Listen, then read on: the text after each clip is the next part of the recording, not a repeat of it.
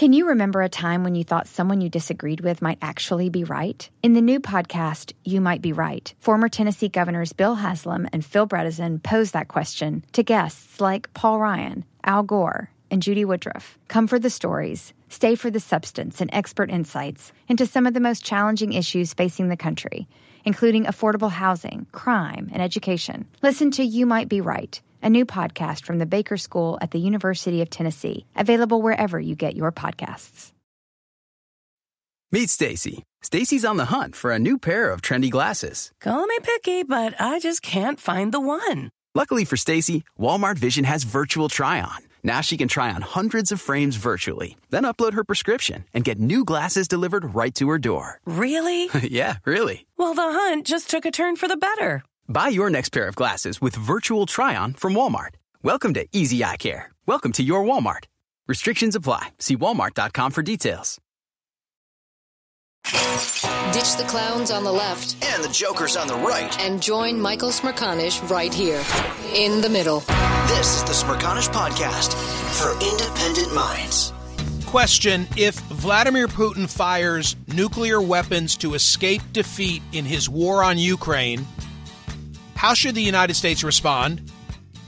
Thanks to that question, the prospect of nuclear war is now being weighed as seriously as any time since the 1962 Cuban Missile Crisis.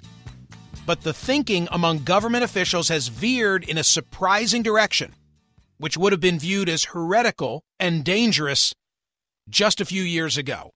The words of my guest, Fred Kaplan, a New York Times best-selling author, his latest book, The Bomb. He's a Pulitzer Prize winner as well, and wrote a piece for Slate that is posted at Smerconish.com. It was in this morning's newsletter and is in all of my social media right now. Great to have on the program Fred Kaplan. Mr. Kaplan, thanks so much for being here. So this is something that has been in development, this change in thinking preceding what's taking place vis-a-vis Russia and Ukraine today. What's the short history? Right. Well, toward the end of the Obama administration, there was intelligence that the Russians had adopted a new military doctrine called escalate to de-escalate. If they were losing a conventional war, they might shoot off a couple of low-yield nuclear weapons to shock us into going to the negotiating tables and ending the war. So there was a war game played in the National Security Council to test our response to this. And so they played the game. There was a war, a NATO war in the Baltics. The Russians are losing. They fire a low-yield nuclear weapon. So what do we do? And it started, some generals, talked about, well, where should we respond with a nuclear weapon? What's the target? And then somebody in the room, a guy named Colin Kahl, who was Vice President Biden's national security advisor, who is now the Undersecretary of Defense for Policy, said, wait, you guys are not looking at this the right way. If the Russians use nuclear weapons, we can isolate them all over the world. They will be pariahs, and we can still continue to fight on with conventional weapons. What would we even do with nuclear weapons? Where would we fire them? And the Deputies Committee of the National Security Council said, yeah, let's just fight on with conventional weapons. The principals, the cabinet secretaries, they didn't like this idea at all. They were, no, we have to use nuclear, otherwise our credibility will be lost. NATO will splinter, and they left it at that. They didn't play number 2 or 3 in this nuclear war game. What happens next? And so it's an unresolved issue, and yet the people who are in the Deputies Committee are now some of them senior officials in the Biden administration. And there is serious thinking about responding, again, to a small, low-level nuclear attack, not on NATO countries, not on the United States, but within Ukraine, not with nuclear weapons, but with conventional weapons at which let's put it this way. If Russia uses nuclear weapons and we don't respond with nuclear weapons, one way we will respond, I'm convinced, is to get completely into the war. NATO has restrained from getting involved directly in this war. That will be over.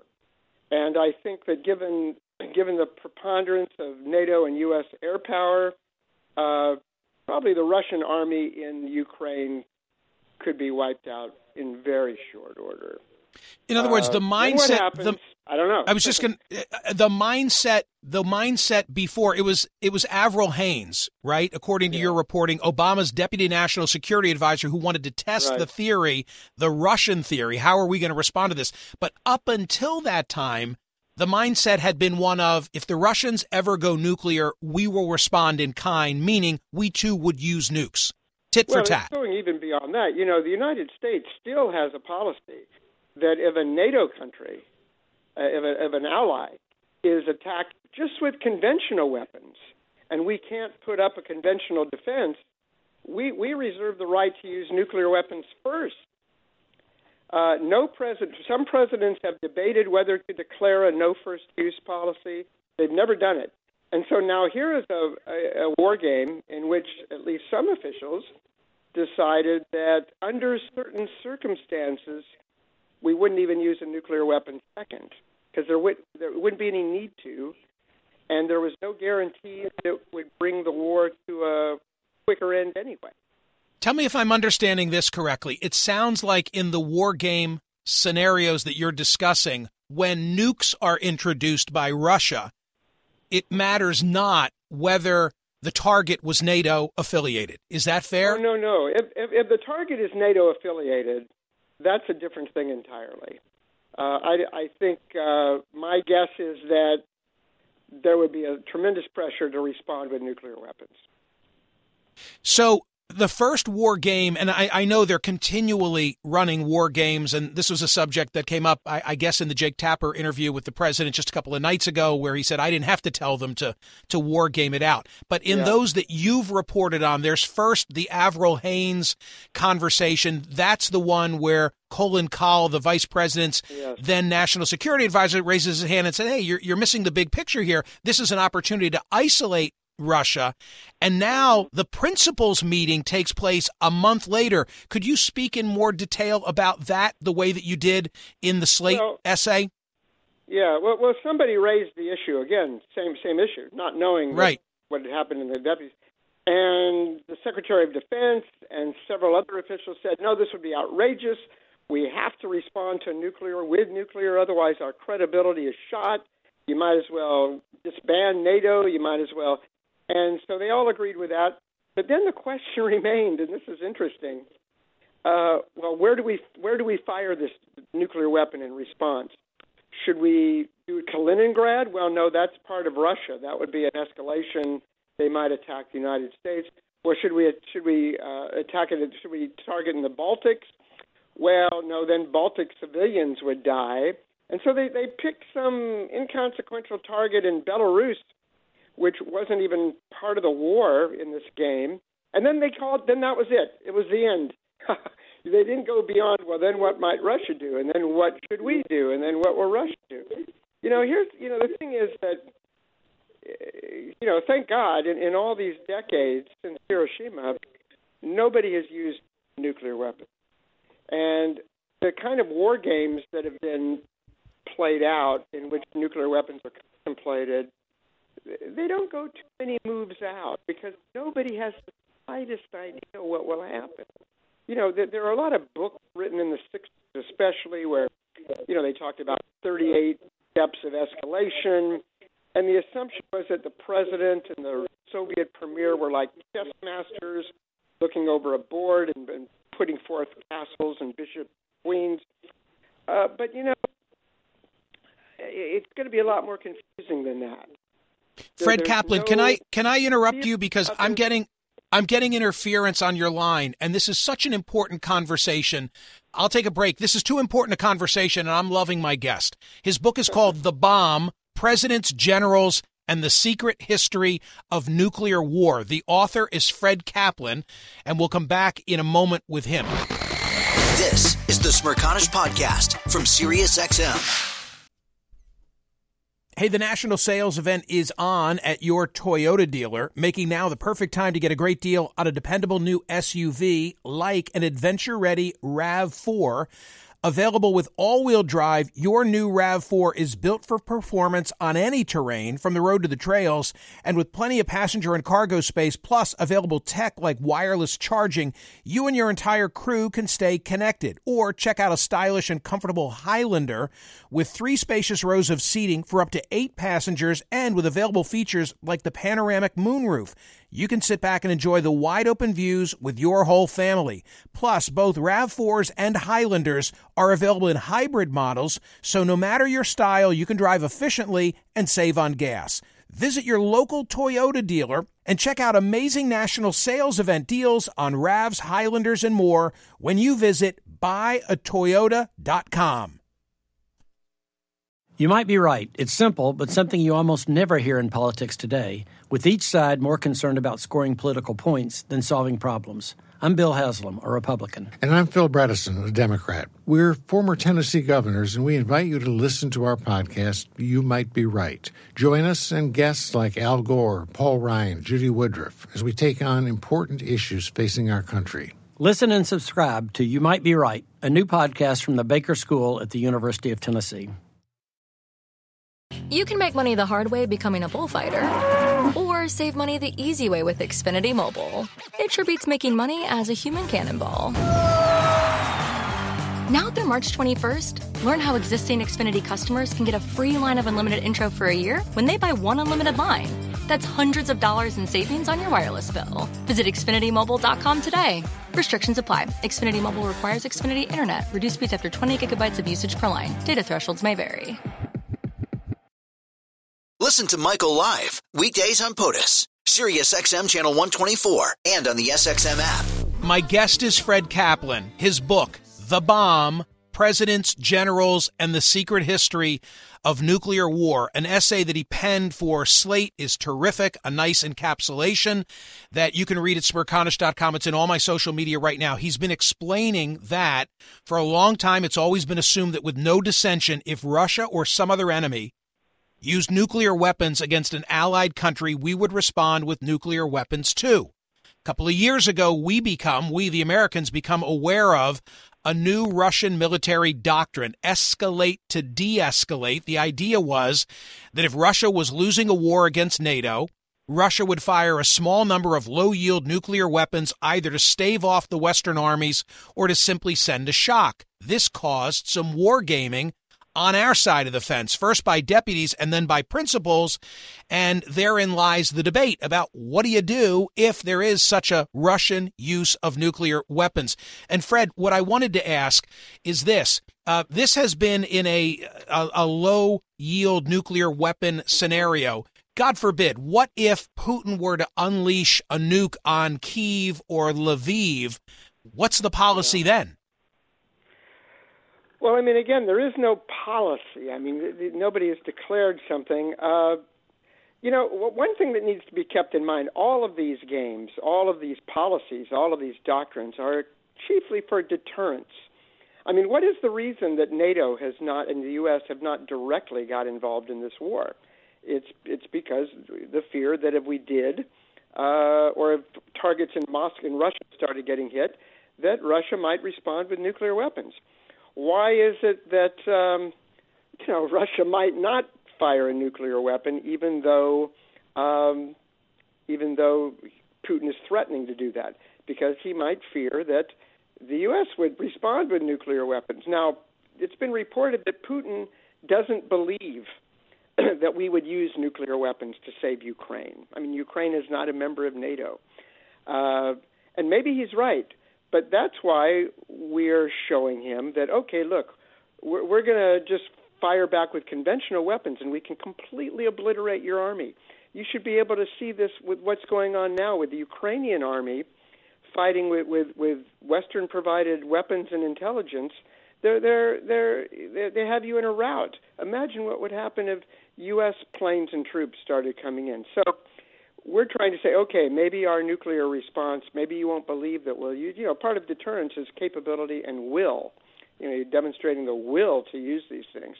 Okay, maybe we won't use them, but we can wipe you out even without them. I mean, and so how this plays out in deterrence, even since the beginning of the nuclear arms race, when we had, you blow up us, you blow us up, we'll blow you up. There have always been questions. Would we really, if New York were bombed, would we really bomb back Moscow? Is there any point to this? But the issue has been its deterrence. It's the fear of the involved in the threat, and who wants to take that kind of chances. Once the Rubicon is passed, once somebody actually uses one of these things, and this is what Biden, whose remarks the other night were I think misunderstood. This is what he was saying.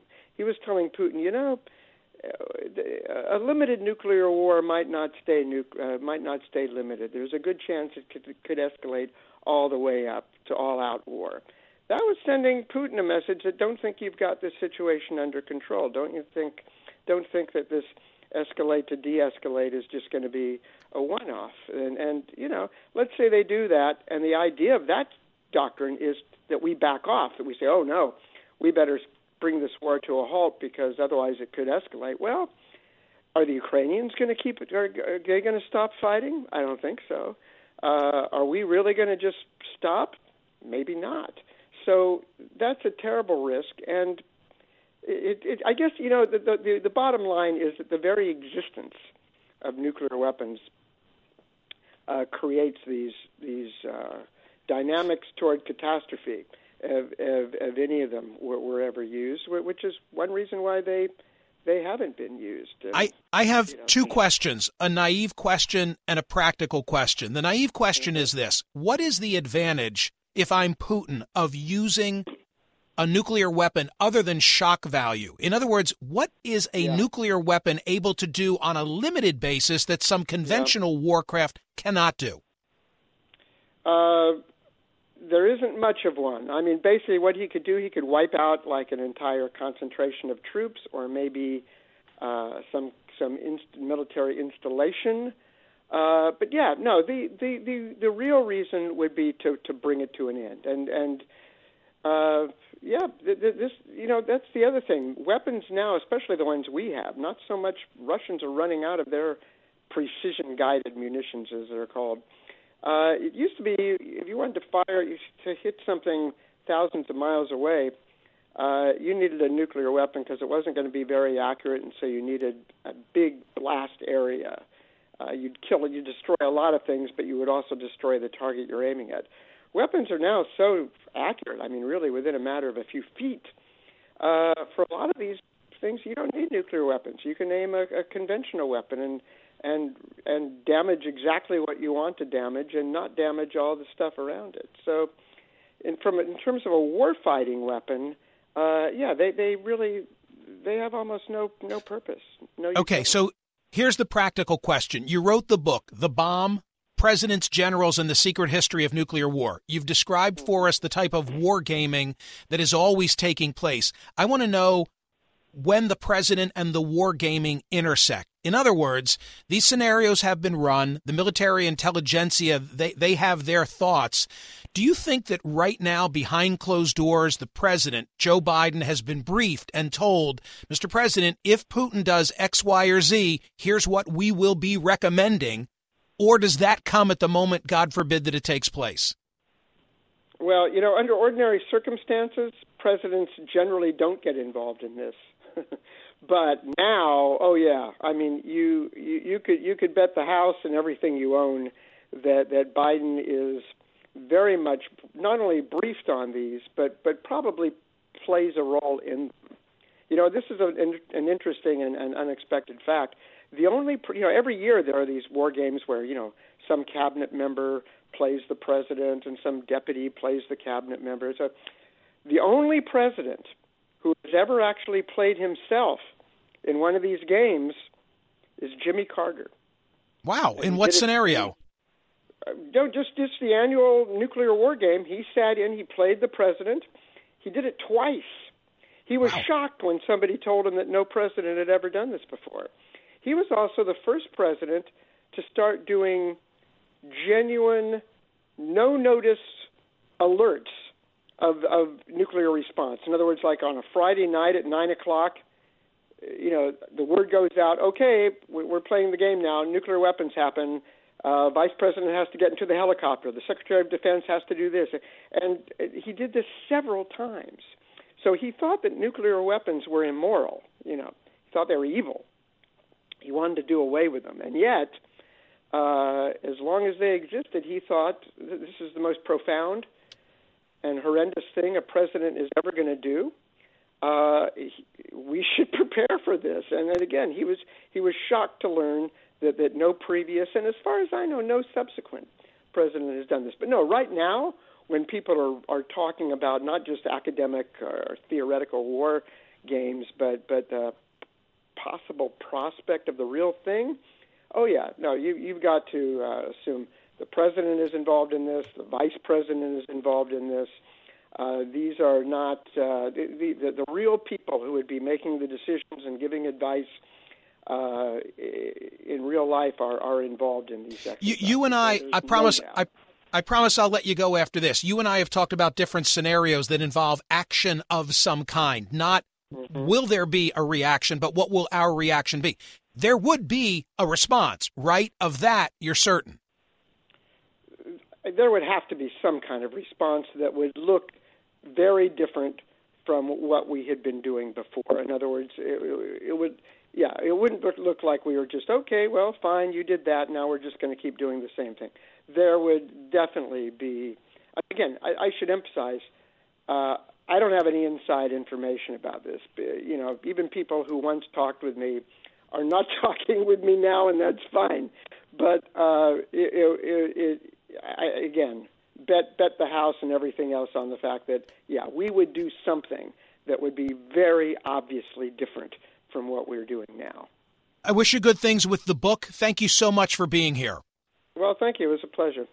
Fred Kaplan, ladies and gentlemen, The Bomb, Presidents, Generals, and the Secret History of Nuclear War. All right, now I pose the question to all of you. If Vladimir Putin fires nuclear weapons to escape defeat in his war on Ukraine, how should the United States respond? What should be the response? We're talking in a tactical, right, not an attack on a major city, but some battlefield, nonetheless, utilization of nukes.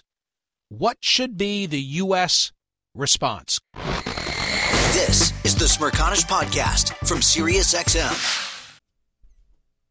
Hey, the national sales event is on at your Toyota dealer, making now the perfect time to get a great deal on a dependable new SUV like an adventure-ready RAV4. Available with all-wheel drive, your new RAV4 is built for performance on any terrain, from the road to the trails, and with plenty of passenger and cargo space, plus available tech like wireless charging, you and your entire crew can stay connected. Or check out a stylish and comfortable Highlander with 3 spacious rows of seating for up to 8 passengers and with available features like the panoramic moonroof. You can sit back and enjoy the wide-open views with your whole family. Plus, both RAV4s and Highlanders are available in hybrid models, so no matter your style, you can drive efficiently and save on gas. Visit your local Toyota dealer and check out amazing national sales event deals on RAVs, Highlanders, and more when you visit buyatoyota.com.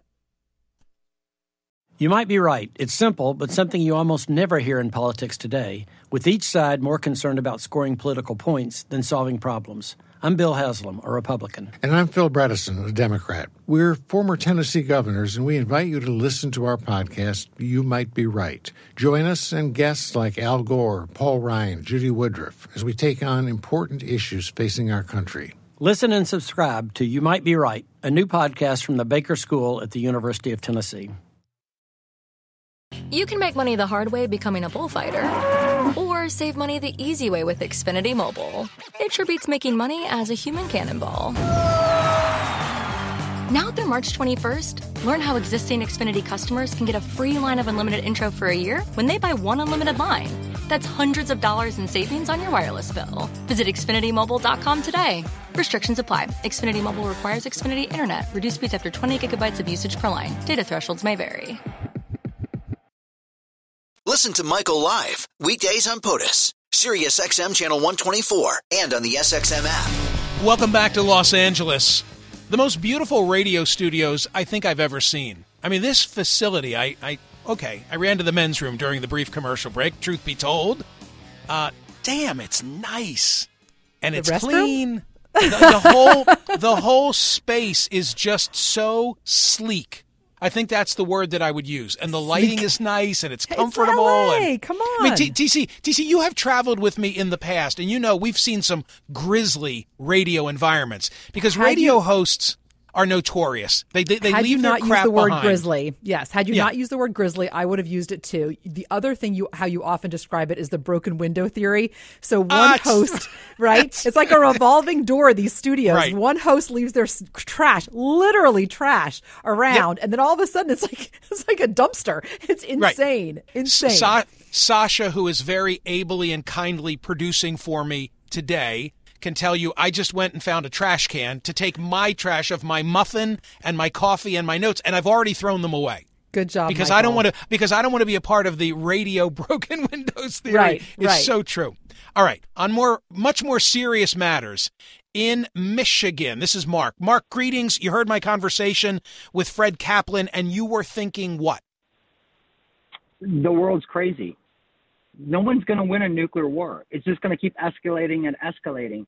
Even Putin says no one can win a nuclear war.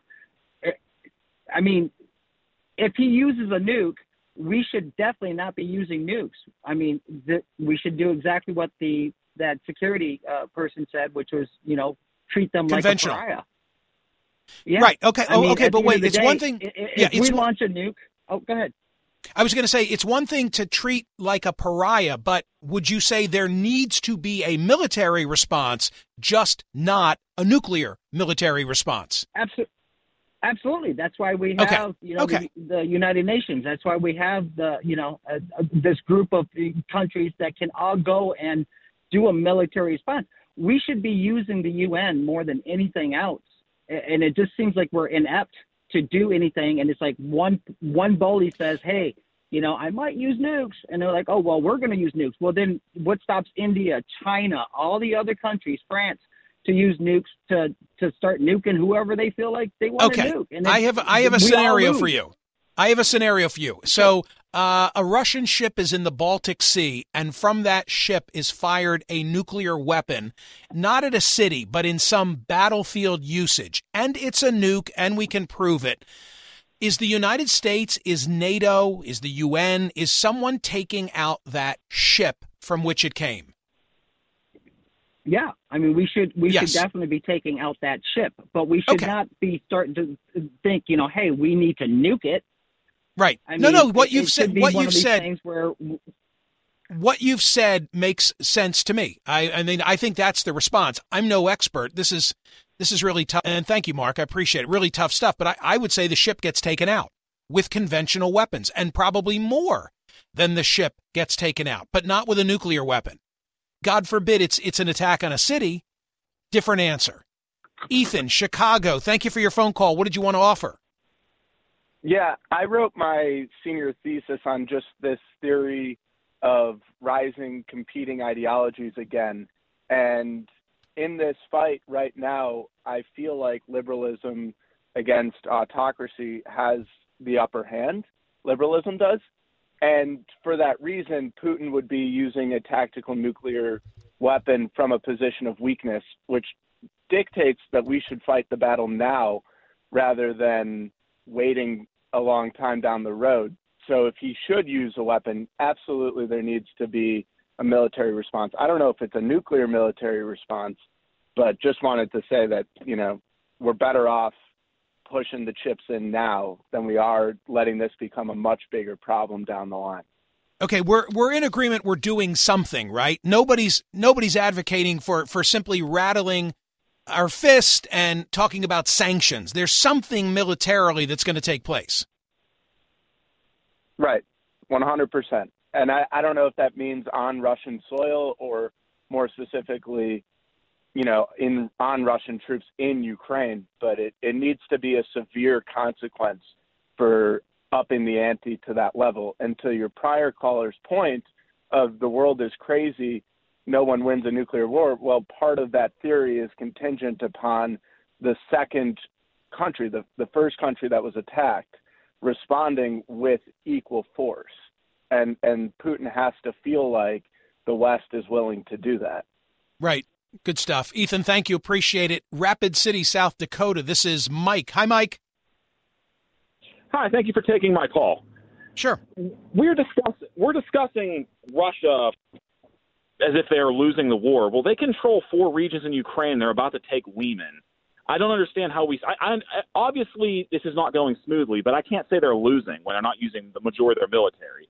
But your guest brought up a Russian strategy change where if they are, let's just hypothetically say they're losing, and they would use a nuclear weapon to bring everyone to the negotiating table. Right. Well, we had them at the negotiating table in Turkey in spring, and Boris Johnson told Ukraine to walk away when there was a framework of a deal. Why didn't we just settle for it then? Because Russia has everything right now that would have fallen within the framework of that deal other than Ukraine agreeing to be neutral. Why didn't we just take the deal then? I can't answer that. I don't know that the Russians were ready to take the deal then. To your first point, the best I can offer is this. Given the inability of Russia to hold territory that they had gained and now don't have, and the projections of what the loss of life and injury, I saw a figure yesterday, and I'm just spitballing, but 60 to 70,000 Russian troops either dead or injured. It matters how many dead and how many injured. But apparently the casualties have been much, much higher than Putin has led on. That would not surprise, I think, any of us. That's the basis for saying I don't doubt that for a second. Right. And I hear your point that we shouldn't fall into the narrative so quickly of, well, they're losing and he's a caged animal. Maybe it's meeting some objective that he really set. I don't know. Mike, thank you. Rapid City, appreciate the telephone call. Zachary is in Georgia. Zach, what are you thinking? There's a problem when you think about wargaming out the situation. So tell me, if Russia uses a tactical nuclear weapon and the U.S. only responds conventionally, it gives more incentive for Russia to use nuclear weapons again. So they'll only asymmetrically escalate the problem.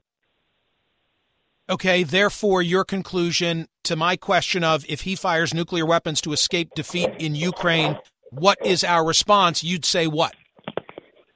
To stay with current policy and use tactical nuclear weapons, at least as a threat. You'd respond in kind. And where do you envision, would it be within Russian-occupied territory in Ukraine, loosely defined, meaning including Crimea, or would you go so far as to use that tactical weapon in Russia? Well, no. To follow this Russian military strategy, you could use tactical nukes against the warship that you were gaming out in the ocean. Okay, so not a conventional human cost. Yeah. Okay, not a conventional weapon, but a nuclear weapon to take out the ship in my hypothetical. Yes. Got it. Thank you, Zach. Remember now from my guest, Fred Kaplan, how this all comes to light. The assumption all along was that we would respond in kind with nuclear weapons. Then in the summer of 2016, it's now the end of the Obama presidency, the intel suggests that Russia has adopted a new military doctrine known as escalate to de-escalate. If Russia was losing a war against NATO, it would fire a small number of low-yield nuclear weapons either to stave off the Western armies or simply to send a shock. The theory was that NATO leaders, fearing further catastrophic escalation, would stop the war and negotiate a peace. Avril Haines, President Obama's deputy national security advisor, wanted to test the theory. So she called a deputies meeting of the National Security Council to play a war game and see whether Russia's new strategy might thwart America's ability to project power in the region. The participants in this strategy session, this war game exercise, included deputy and undersecretaries as well as second-tiered officers on the Joint Chiefs of Staff. Here was the scenario. Russia invades one of the Baltic countries. NATO fights back effectively. Russia fires a low-yield nuclear weapon at the NATO troops or at a base in Germany where drones, combat planes, and smart bombs are deployed. The question, what do U.S. decision-makers do now? And what unfolded, as described by my guest and as he tells in greater detail in his book, at first the generals in the room discussed how many nuclear weapons the U.S. should fire back and at what targets. But then Colin Kahl, then Vice President Joe Biden's national security advisor, raises his hand. In other words, initially everybody's like, okay, we're going nuclear. To what extent? But there's a hand in the room, and it's the Vice President's national security advisor, and he says, you're missing the big picture. Once Russia drops a nuclear bomb, we face a world-defining moment, an opportunity to rally the entire world against Russia, to isolate, to weaken Moscow politically, economically, and militarily. If we fire back nukes of our own, we forfeit that leverage and, besides, normalize the use of nuclear weapons. So he suggested we should continue to fight, step up the conventional war, which we were winning. And then when a month later, so that was the gist of the deputies meeting. A month later, now it's the principals. And the principals hear what was decided at the deputies meeting, and they don't agree with it. Hence the conversation we're having. This is the Smerconish Podcast from SiriusXM. Hey, the national sales event is on at your Toyota dealer, making now the perfect time to get a great deal on a dependable new SUV like an adventure-ready RAV4. Available with all-wheel drive, your new RAV4 is built for performance on any terrain, from the road to the trails, and with plenty of passenger and cargo space, plus available tech like wireless charging, you and your entire crew can stay connected. Or check out a stylish and comfortable Highlander with 3 spacious rows of seating for up to 8 passengers, and with available features like the panoramic moonroof. You can sit back and enjoy the wide-open views with your whole family. Plus, both RAV4s and Highlanders are available in hybrid models, so no matter your style, you can drive efficiently and save on gas. Visit your local Toyota dealer and check out amazing national sales event deals on RAVs, Highlanders, and more when you visit buyatoyota.com.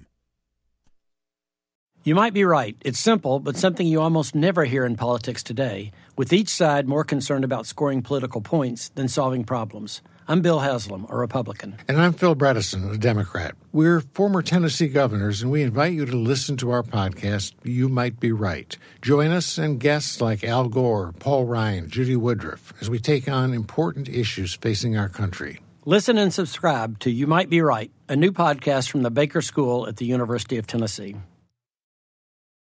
You can make money the hard way becoming a bullfighter, or save money the easy way with Xfinity Mobile. It sure beats making money as a human cannonball. Now through March 21st, learn how existing Xfinity customers can get a free line of unlimited intro for a year when they buy one unlimited line.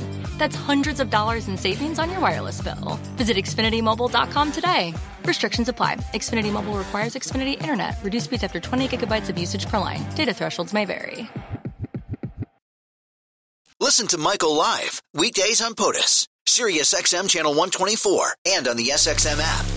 Hey, gang, thank you for the telephone calls. Thank you for your responsiveness on this. It's really an interesting issue. What should be the response? God forbid if Putin uses nukes, and Fred Kaplan, I thought, was a terrific guest on the issue. It is a lightning round. I want to try and get everybody in. So if you're on hold right now, get your thoughts together. Miguel, you're in Fredericksburg, Pennsylvania. What did you most want to say?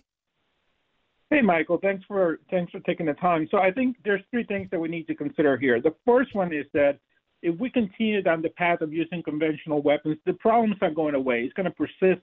And Russia has become really good at this, and it began doing this in Syria, as you know. The second aspect that I think is critical to this is the aspect that the U.S. and NATO become obsolete from an influential standpoint.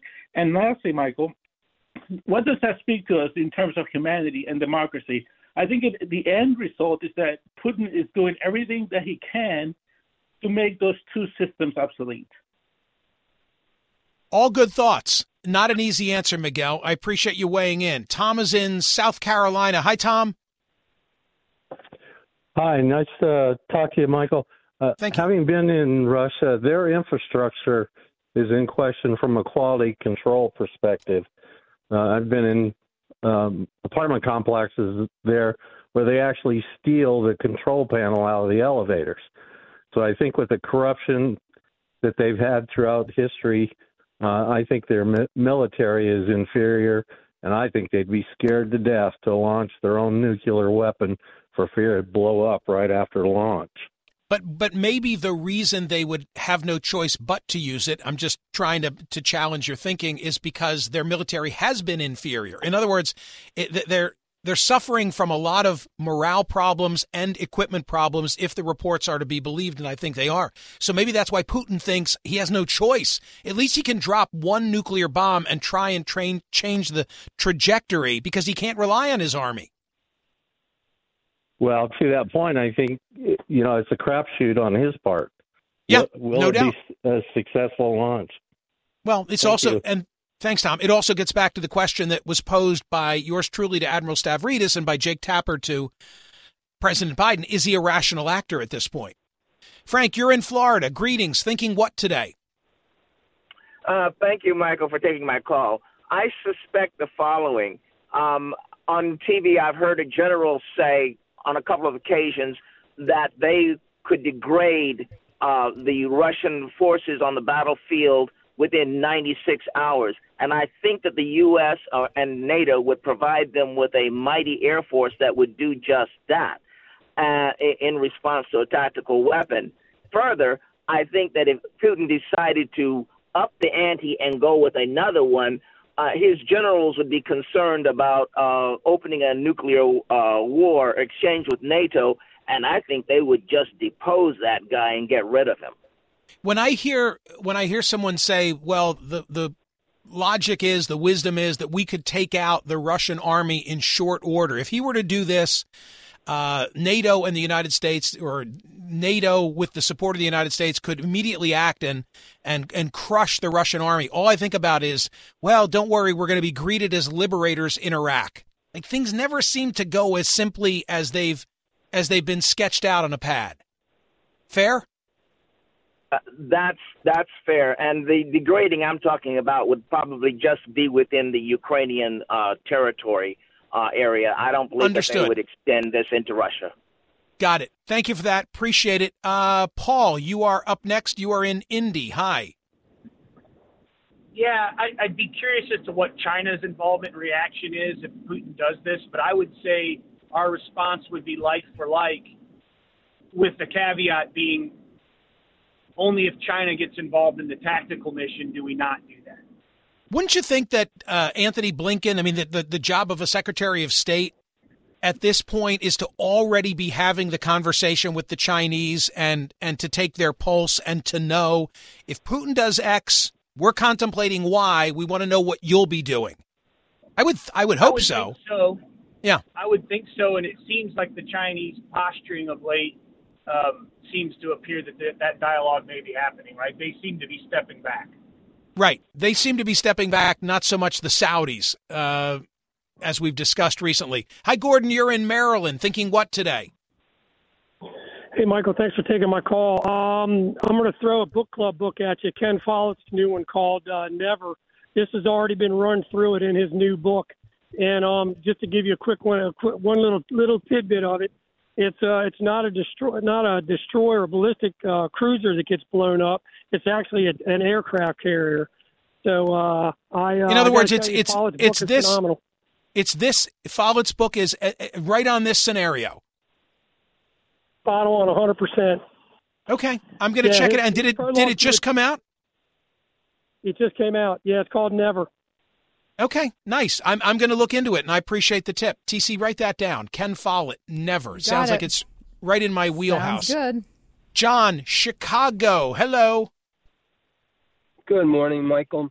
I will not pretend to understand the tactical weapons and what would be proportionate, and my comment may sound grossly naive, but it would be this. At that point in my mind, we focus on regime change. Every clandestine asset that we and every other sane country in the world has at their disposal, our task for the survival of the world at that point is to eliminate Putin from the stage.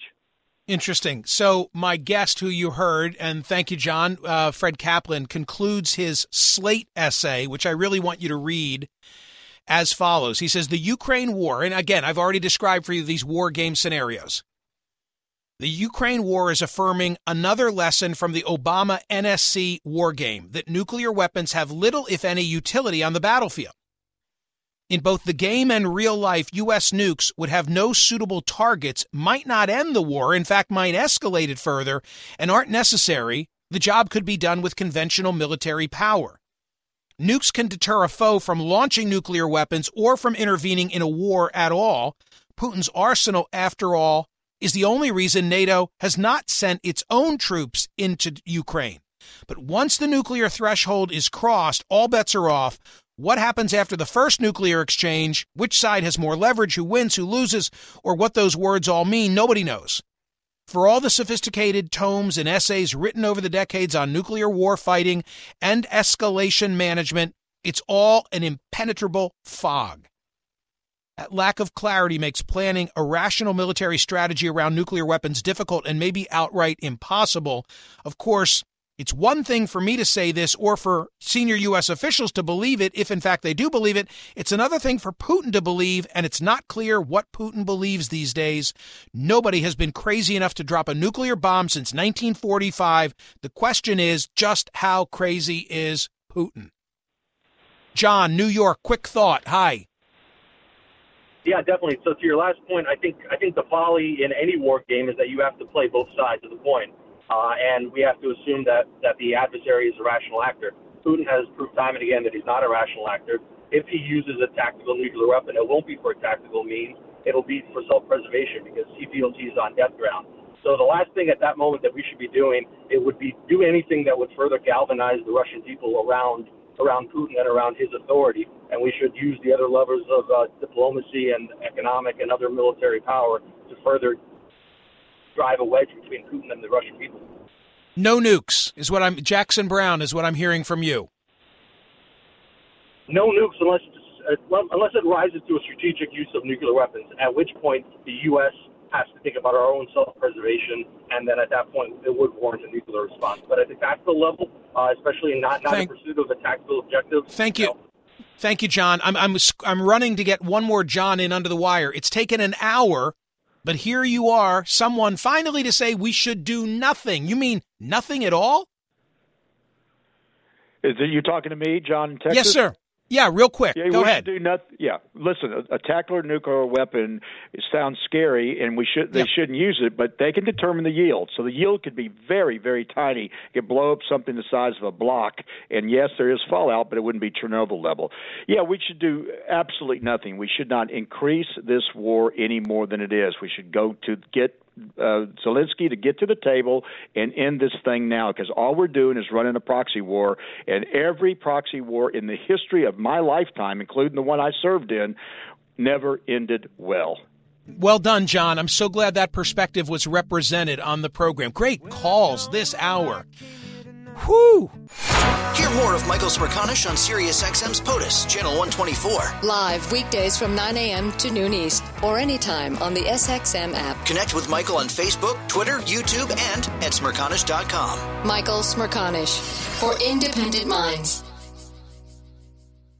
You might be right. It's simple, but something you almost never hear in politics today, with each side more concerned about scoring political points than solving problems. I'm Bill Haslam, a Republican. And I'm Phil Bredesen, a Democrat. We're former Tennessee governors, and we invite you to listen to our podcast, You Might Be Right. Join us and guests like Al Gore, Paul Ryan, Judy Woodruff, as we take on important issues facing our country. Listen and subscribe to You Might Be Right, a new podcast from the Baker School at the University of Tennessee. Everything is changing so fast. I mean, back in my day, we were lucky if we could get one video to load. But now with the Xfinity 10G network, you can power a house full of devices at once with ultra-low lag. The future starts now. Restrictions apply. Actual speeds vary and not guaranteed.